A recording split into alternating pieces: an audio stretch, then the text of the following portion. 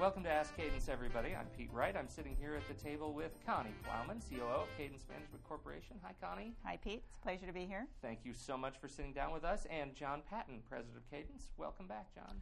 Hello, Pete. Glad to be back. Another week in a row. This is fantastic. We have a gorilla-sized project problem today.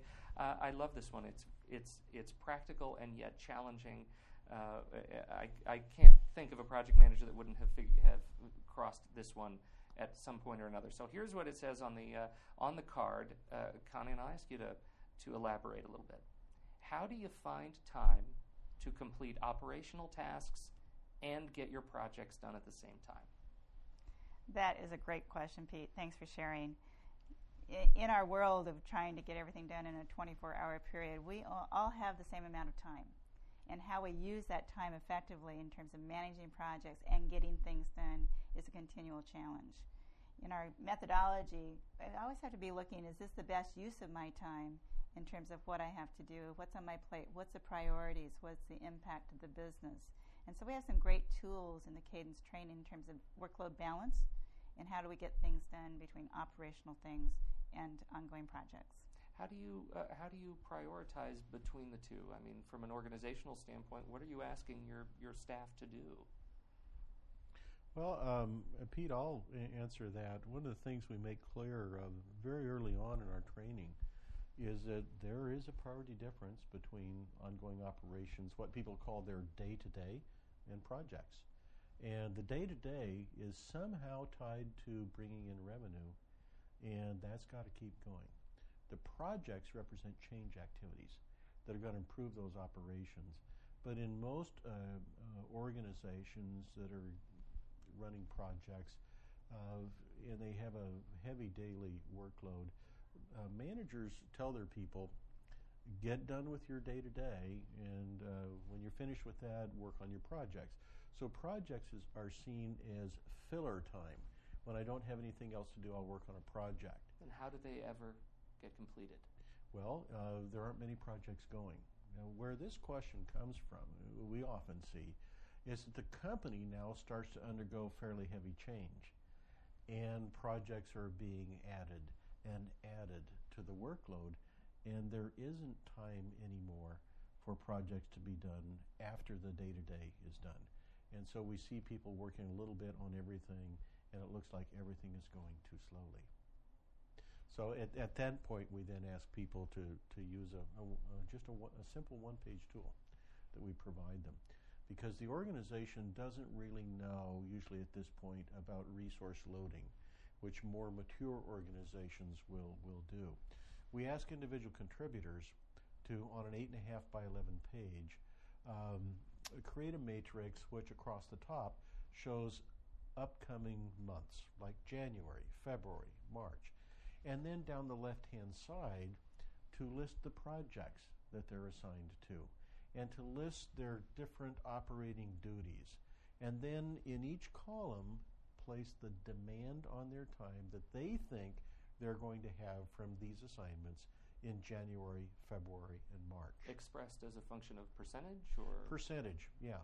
And not to try and parse it out so it adds up to 100%, but so that it overflows 100%.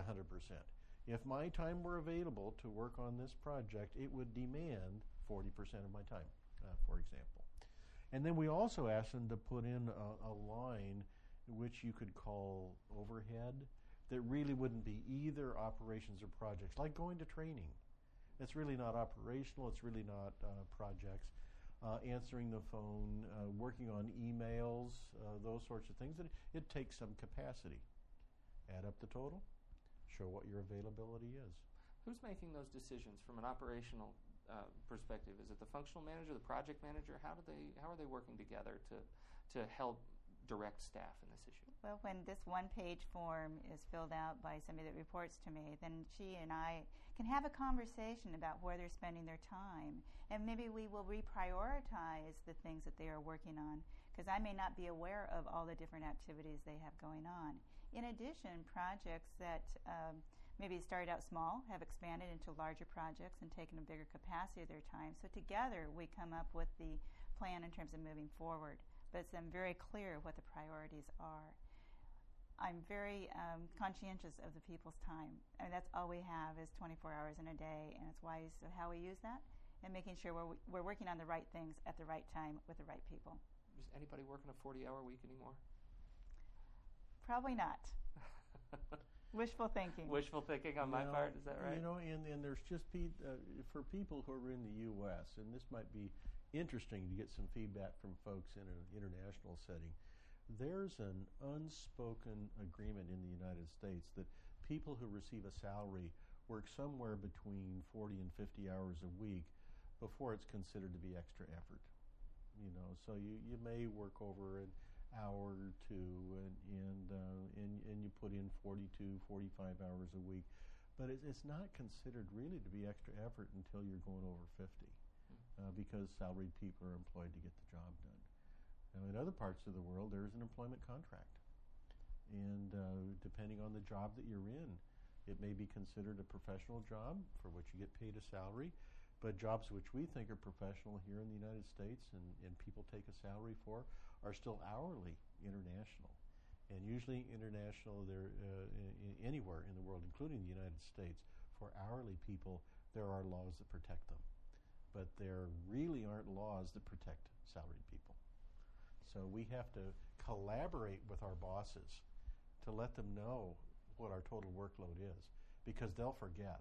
And they really can't know in the changing environment what's resulting from an assignment.